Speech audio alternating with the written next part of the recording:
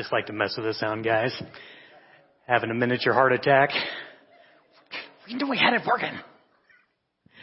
Welcome back to Sunday night. Glad that you're here. For those of you who were not looking upward, you didn't get that joke, and to all of you listening to the podcast, it was just, I brought the house down with that one.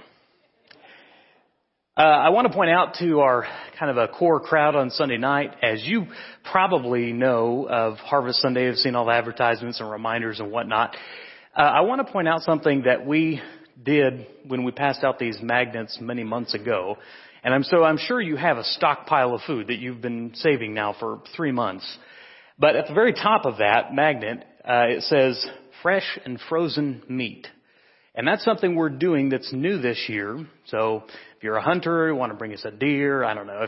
But if you have seriously beef or chicken or even steak or whatever you want to do, it says fresh or frozen, and we can do either one. I will tell you, we have more freezer space. So if you can bring it in frozen form, that'd be great. But, often we do the non-perishable stuffs. This year we have made an arrangement to clear out the freezer space that we have, and we'll have, signs directing down that way. So if next Sunday you're able to and desire to bring beef or chicken or whatever, and you just bring that and let the guys know that that's in there. Don't just hand it to them in a bag, because it'll get put up here and that'll be awkward for everyone. So please, if you can, add some protein to the list. That'd be great. And we have a little bit of storage for that in the back, and we'll be utilizing that. So it's a great thing. You probably just can't see the reality of it, but they fill B7 quite full from the donation from Harvest Sunday. We're going to do some other exciting things too. So just a reminder about that. You can grab one of these magnets or the list. All of those are available at the information booth in the foyer. But hopefully, again, a Sunday night crowd, I'm sure your trunks are already full of food, ready to go for next Sunday. So great. Thank you. Appreciate all the help and the support for Carpenter Place, as Ben talked about this morning in class. Truly a great work. And in the name of the Churches of Christ, I can think of few better than the work that they do that's 100% privately funded. So it's a wonderful effort, and we appreciate our partnership and support with Carpenter Place. On Sunday nights, we've been going through a journey with John. As we get close to the end of the book, we're tonight in John chapter 17. And thank you to Steve for filling in for me in the past several weeks. My understanding is, in 2 Sunday nights, he filled you in and taught you everything you need to know about the Holy Spirit forever. So I'm glad the pressure's off. If you need to know anything about the Holy Spirit, you got those 2 weeks. Now, I realize it was a lot of ground to cover in a short period of time. So thank you to him for doing that. And certainly we know when we talk about the Holy Spirit, hard to even touch the hem of the garment. My question for you tonight as we begin is this. How do you react when you get really, really stressed? It's interesting. They've done studies about how people react and process stress. And some people, they're yelling. They get really angry and loud and, woke some of you up. That's how they do it. They process stress. They'll hit things and yell, and it comes out in all sorts of physical manifestations.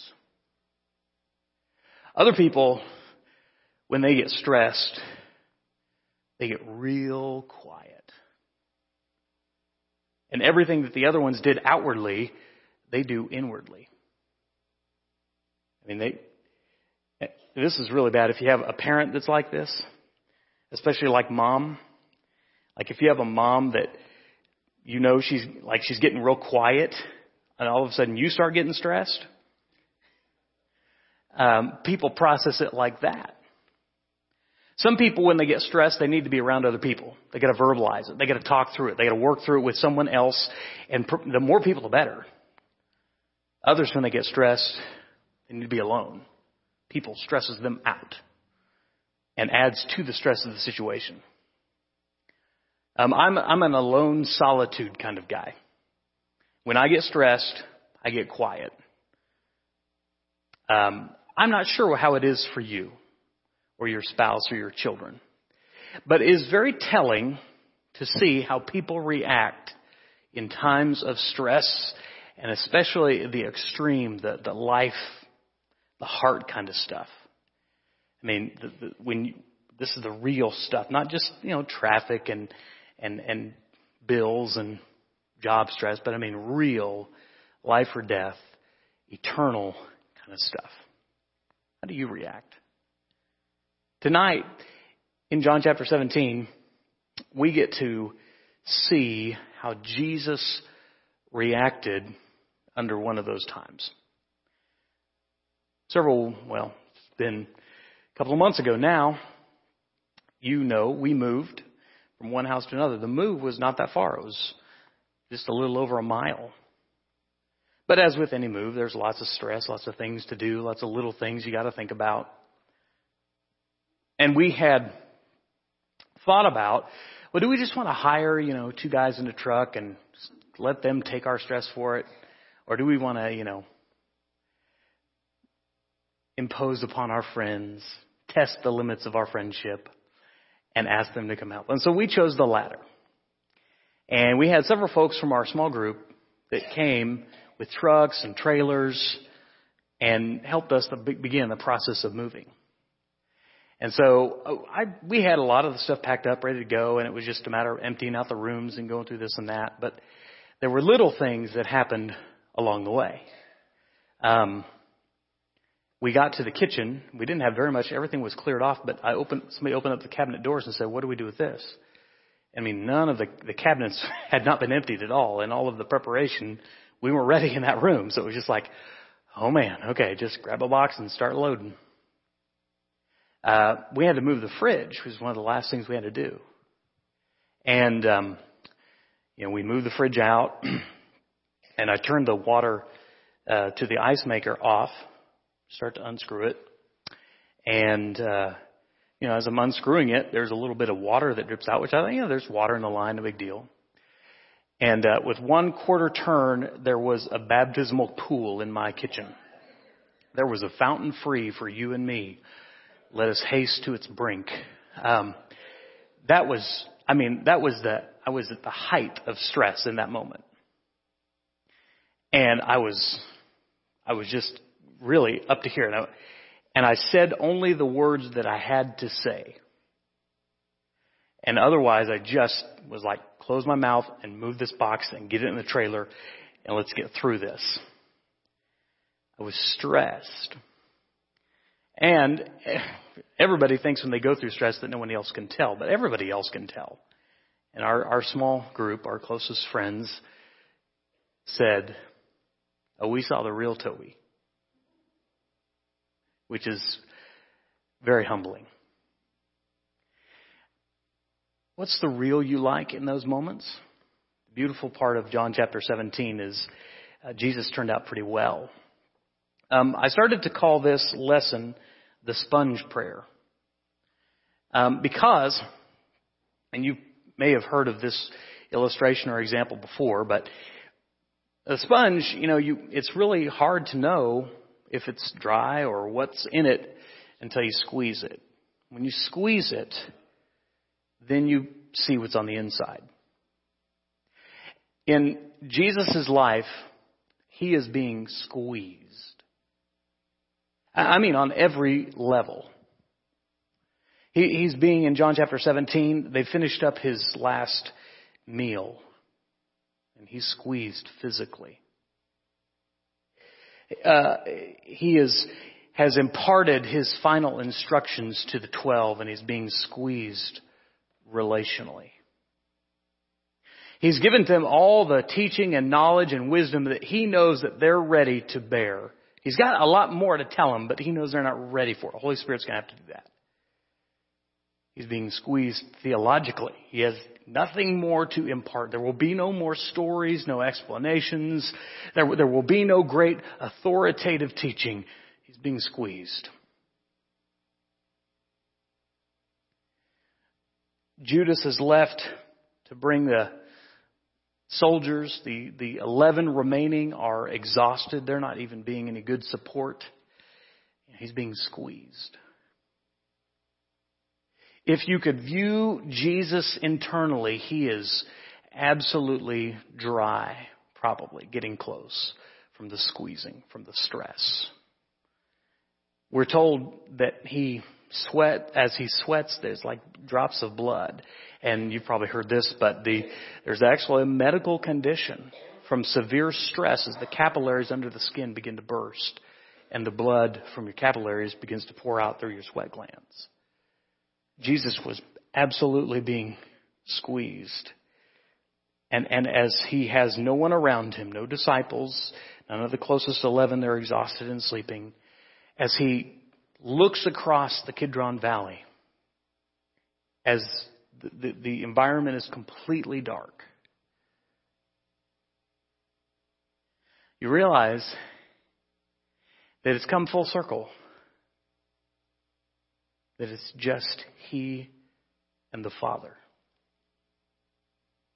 The last 3 years of ministry have achieved what Jesus desired to achieve, what God sent him to do. But as the evil one puts the pressure of the sin and the weight of the world that he's about to bear and squeezes him, the response of our Savior, the response of the Messiah, is to go to his knees and let himself be poured out. As we look at this prayer, please don't forget the way in which Jesus is being wrung out. These words that he pronounces are heavy with grief and sorrow and stress and difficulty. John chapter 17, as we think about how Jesus was poured out, we're going to look at this in 3 sections tonight. As he was squeezed, we want to think about how this might apply in our own lives and the lessons which Jesus taught to impart as the Spirit relayed these lessons to John. John chapter 17, we're going to read in totality verses 1 through 26. But for right now, I want to turn to verses 1 through 5 and read those as we begin. After Jesus said this, he looked toward heaven and prayed, Father, the hour has come. Glorify your Son, that your Son may glorify you. For you granted him authority over all people, that he might give eternal life to all those you have given him. Now this is eternal life, that they know you, the only true God, and Jesus Christ whom you have sent. I have brought you glory. I have brought you glory on earth by finishing the work that you gave me to do. And now, Father, glorify me in your presence with the glory that I had with you before the world began. In this moment of squeezing, in this moment of isolation, in this moment of fear and stress and wonder and begging with God, even according to Luke saying, if there's any way, Father, if there's any way, let this cup pass. And yet, how does he begin the prayer? He begins in adoration. Glorify your Son, that your Son may glorify you. And knowing what he was to face, Jesus understood that even as he faced it, even as he was squeezed, his entire purpose was to glorify the Father who had sent him. He begins in beautiful, sweet, very sincere adoration of God. Father in heaven, hallowed be your name. He was still focused on God's holiness and God's glory, and he wanted us to do the same. It's tempting, very tempting when you're squeezed to let it become all about you. In fact, the world does quite a good job of encouraging that because it's sort of in vogue to be the victim now. You're a victim, and when it's someone else's fault, and look what other people have done to you. Jesus didn't go that route, did he? He said, no, Father, let me glorify your name through this. May we take that attitude through our struggles and our trials, our temptations, as we come to a point where we struggle, where we're squeezed. May we glorify the Father, and may we glorify His Son. He recognizes His Father's authority, His ultimate authority, His sovereignty, we might say. He recognized, see, Jesus had that authority, but He laid it down. In becoming flesh, He set aside His glory. He stepped in and He put on our flesh. And when He did so, He humbled Himself, Philippians 2 tells us. And so when He was on earth, the authority, the power, everything that He received and was able to do was not from Himself, but from God. He had to depend fully on God for those things. Remember, as we studied through John, what John the Baptist said earlier in John chapter 3? John chapter 3, verse 27, John said, a man can receive only what is given him from heaven. We think about what a humbling position for Jesus to be in. To set aside His glory and His power and to come down in human form and to depend fully on the Father for everything that He had. For everything that He would do and be able to teach and the miracles and all of that. He depended upon the Father for those things. And so even here, Jesus says, listen, it's not about me. It could have been very tempting. I'm sure the tempter was there working on Him. But He said, it's not about me, it's about you. We glorify God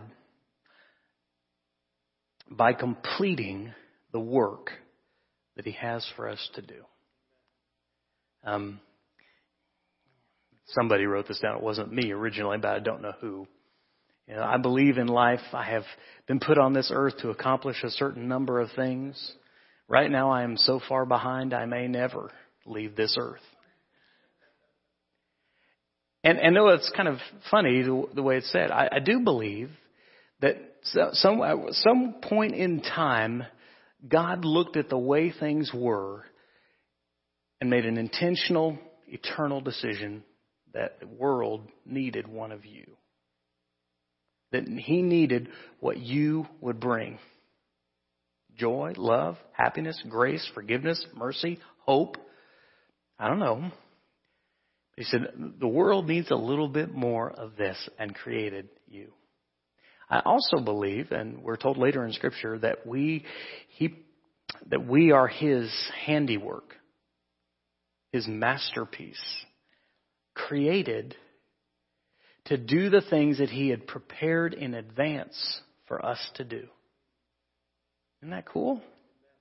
That God has purpose for us, and God had purpose for Christ. Now, we understand that, but what's cool here is Jesus, at the point of being squeezed, at the point of being just absolutely feeling like He must have felt like everyone had abandoned Him, did not forget His Father had not abandoned Him.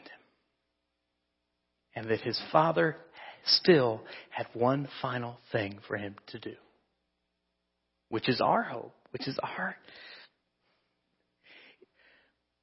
You have purpose, and the purpose is what you were created by God to do uniquely that no one else can do.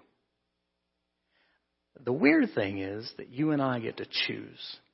We get a choice every single day whether we're going to live on purpose, whether we're going to live for His purpose, and whether we're going to let that purpose pour out through us. Jesus was determined I believe, the moment He came into the world to the moment He left, that He was doing the Father's will. The focus was not about Him, what He lost, the trial, the agony, all of the stuff we're going to get to here in the next chapter. It wasn't about any of Him. It was all about the Father's purpose. So my question is, when you're squeezed, when things get difficult, when people abandon you, how do you let God's glory shine in that? That's what Jesus did. He knew his purpose, and he didn't stray from that purpose. Then he prays, starting verse 6, for the disciples' story. Jesus knew that the 12 were given to him by the Lord, by his Father. And he had a purpose, just as he had a purpose in Christ, he had a purpose with each of the 12.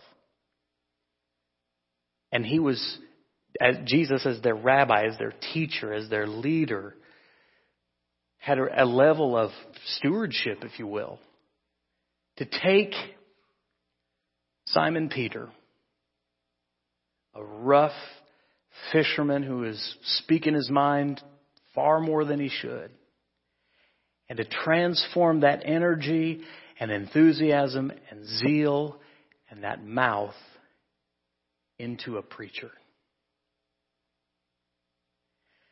That Jesus saw within them not just who they were, but who God had purposed them to be.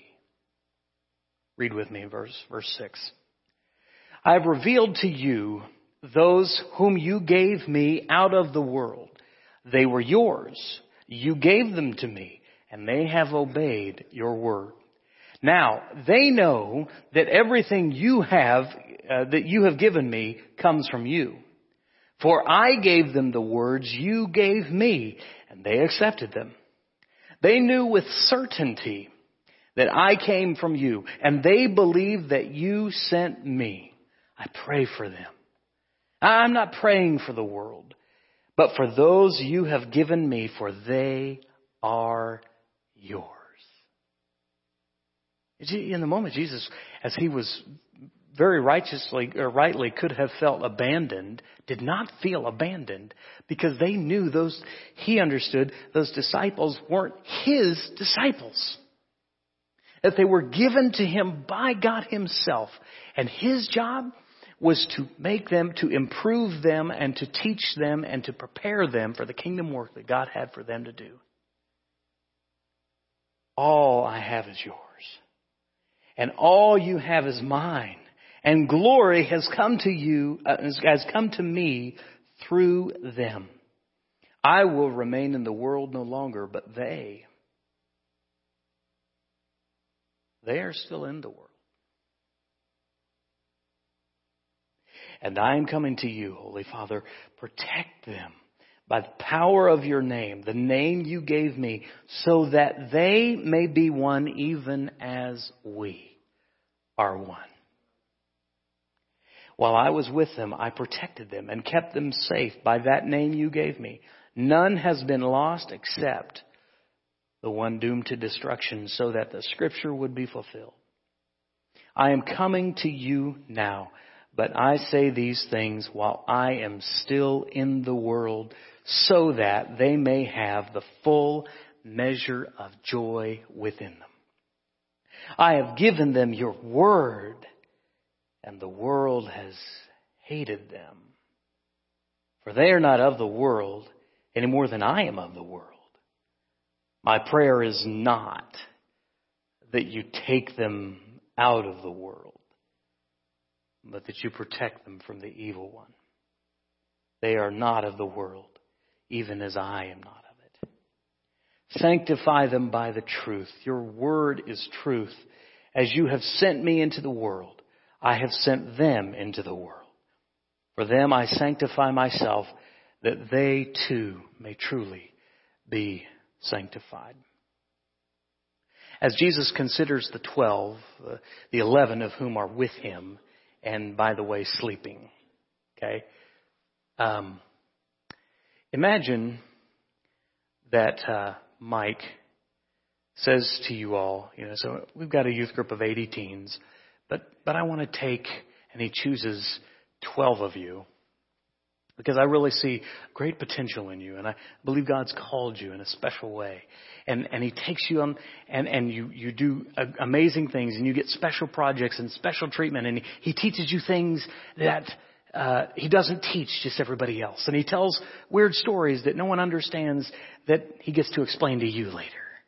And He says to you, I'm gonna send you, I'm gonna make you do what I do. And you do this for 3 years. And then, for some reason, He says, I gotta go. I gotta leave. I'm gonna leave you to do what I do. And then that last night that He's with you, you've shared all these memories, all these stories, and you guys are just so full from those nachos you just had at the Devo. You just go over in the corner and you fall asleep while He's talking. He's like, I really want you guys to go pray with me. And you're like, oh, we have to go pray with you again? And He starts praying, and you try to pray, but all of a sudden you hear the sound of snoring. And imagine how Mike would feel in that moment. Like he had shared himself and poured himself into you. He could be the victim, but He doesn't.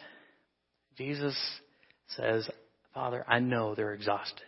They've been through a lot. Here's what I need you to do for them, Father. And He prays for them 3 things that are really cool.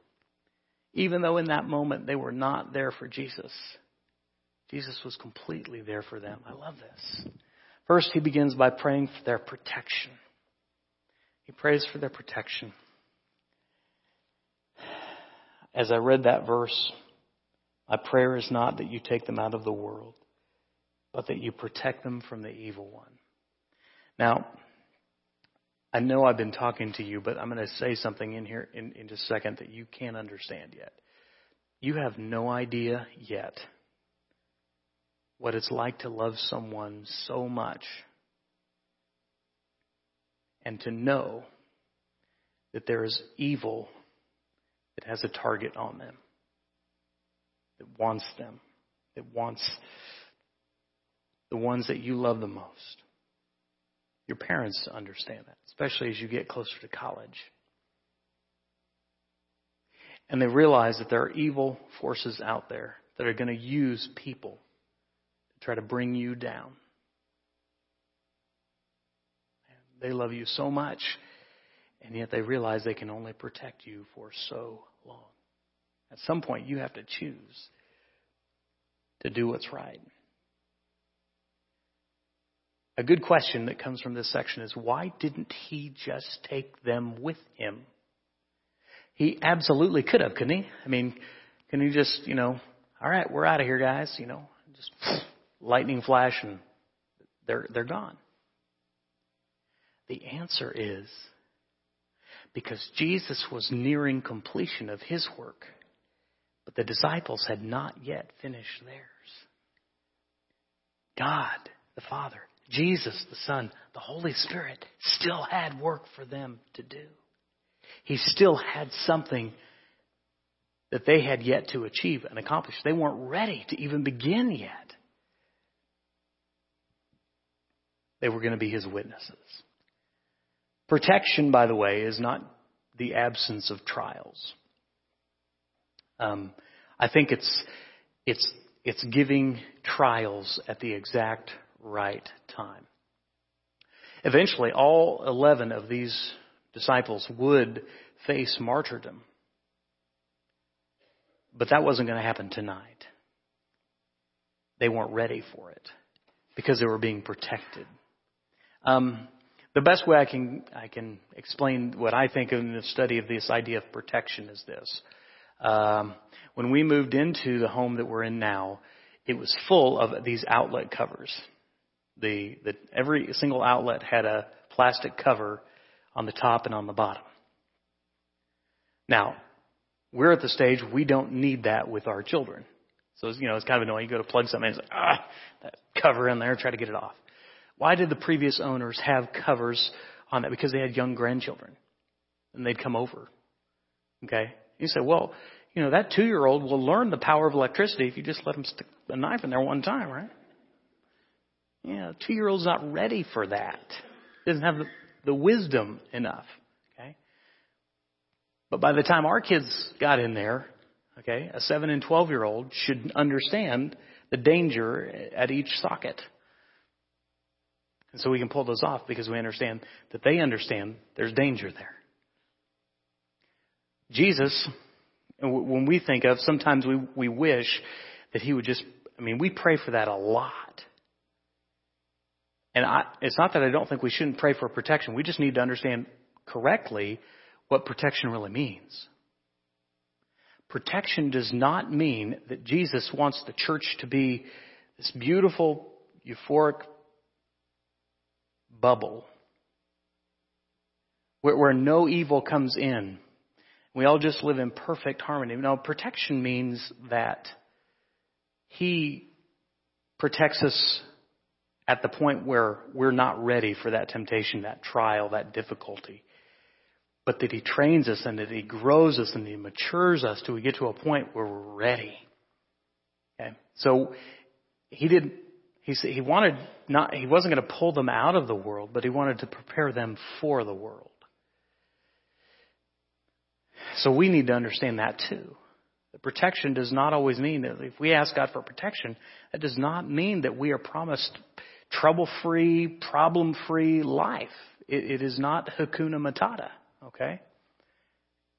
The Christian life means, we've heard this before, in the world but not of the world. And as we're in the world, we're protected from the world to a point in which we're ready and mature enough to choose and to decide and to be wise enough to not be of the world.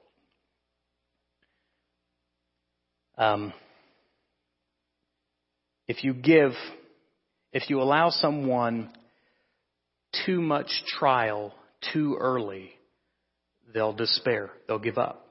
They'll just be burned up. They just won't be able to withstand what they're facing. At the other end of that, if you give someone no trials, if you protect them from everything, they'll be immature and likely very selfish.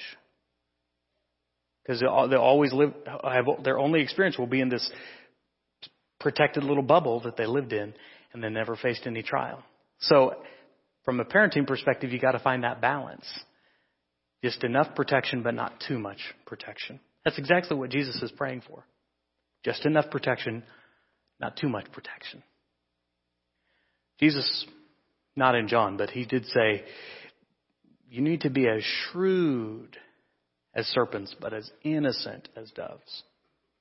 We got to learn how to work and get along and do what's right in the world, but we have to understand the evil's out there and learn how to survive in it. So he prayed first for protection. Then he prayed next for the joy. Verse 13, I am coming to you now, but I say these things while I am still in the world, so that they may have the full measure of my joy within them. We understand that that's not the same as happiness. Joy is a deeper rooted thing than happiness. Happiness, the root word like happy, happenstance, comes and it goes. Okay, I'm going to go through happiness and sadness and anger. Happiness is just one emotion. Joy is the deeper foundational thing, right? I'm not a huge sports person, but, watch the World Series with many of you. And whichever team you picked, the Dodgers or the Astros, you went through your highs and your lows, right? Like when they got the home run, and you watch those guys run around, you were excited, and you were ecstatic, and you were happy. But that could be a very different emotion the next inning when they don't play as well, when they miss those plays. So happiness comes and it goes. And on our journey, we're going to have times when we're happy, and that's okay. There's nothing wrong with that. We're going to have times when we have deep sadness too, and anger, and doubt, and fear. Joy, if we think about, back to the World Series analogy, it's understanding that you may win and lose the game. You may win this game, lose that game, but the series is yours. The victory is yours. Don't give up. Don't lose sight. If you stick with Jesus, the victory is yours, regardless of how the game goes, regardless of how that particular inning goes. It's the best way I can do with a subject that I'm not intimately familiar with. So keep your joy. Don't lose your joy. And there's a lot of temptations to give up your joy. And the disciples were certainly going to face a lot of those. But all they had to do was remember the empty tomb. All they had to do was hearken back to anchor and to ground themselves in Jesus. And they could keep their joy. Finally, he prays for their sanctification, to be set apart. And he says, sanctify them by the truth. Your word is truth. Isn't that cool? That every time we read his word, he's doing something. These words are powerful enough to set us apart in our thinking, in our behaviors. They didn't have this. They wouldn't have this for a long time later. Okay? What they got to remember was his actual words that he spoke into them, the truth that he gave them. This is what you got last week, I hope, John chapter 16, verse 12. I have much more to say to you, more now than you can bear. But when he, the Spirit of truth, comes, he will guide you into all truth. He's going to remind them of all the lessons, all the stories, all of the right things to write down, to put in this word for our instruction. So he prays for their protection. He prays for their joy. He prays for their sanctification through the word. And as his word and as the Spirit guided them into that word, they would be set apart. They'd be different. Be not of the world, even though they were still in it. And finally, he prayed for us. We are... It's interesting that I quoted John 16:12 because that's kind of where I feel like I'm at now. I have much more to say to you now, but much more than you can bear. We are out of time, and I don't want to belabor you with all of this wonderful content I have, so I'm just going to quit at John chapter 17, verse 20, and we'll jump back into it another time. He prayed for you. Before, and you've heard the saying, while he was on the cross, you were on his mind. Well, that's true, but it's also true that before he was at the cross, you were on his mind. He prayed for the disciples, and he also prayed for us. In the moment where Jesus could have been so selfish and so self-centered, and Lord, it's all about me, he was thinking of everyone else and what they would face as he went to the cross, as he went through the mockery of a trial, as he hung on the cross, and even as they waited for the tomb to open. As they waited for the Holy Spirit to come on the day of Pentecost. He knew there was a lot of waiting involved, and so he didn't want them to give up. This prayer tonight was about not giving up, about understanding that we need to be rooted and grounded in joy, in the joy of Christ. If you haven't taken this step of following Jesus and you're ready to do that tonight, we'd love to help you with that. Or maybe you're a disciple of Christ and you've lost your joy. You've forgotten what it's all about. You've lost your hope that Jesus first put in you at some point. And you need to repent. You need to come back. You need to turn back to him. Whatever you might have a need for doing, please come now as together we stand and sing.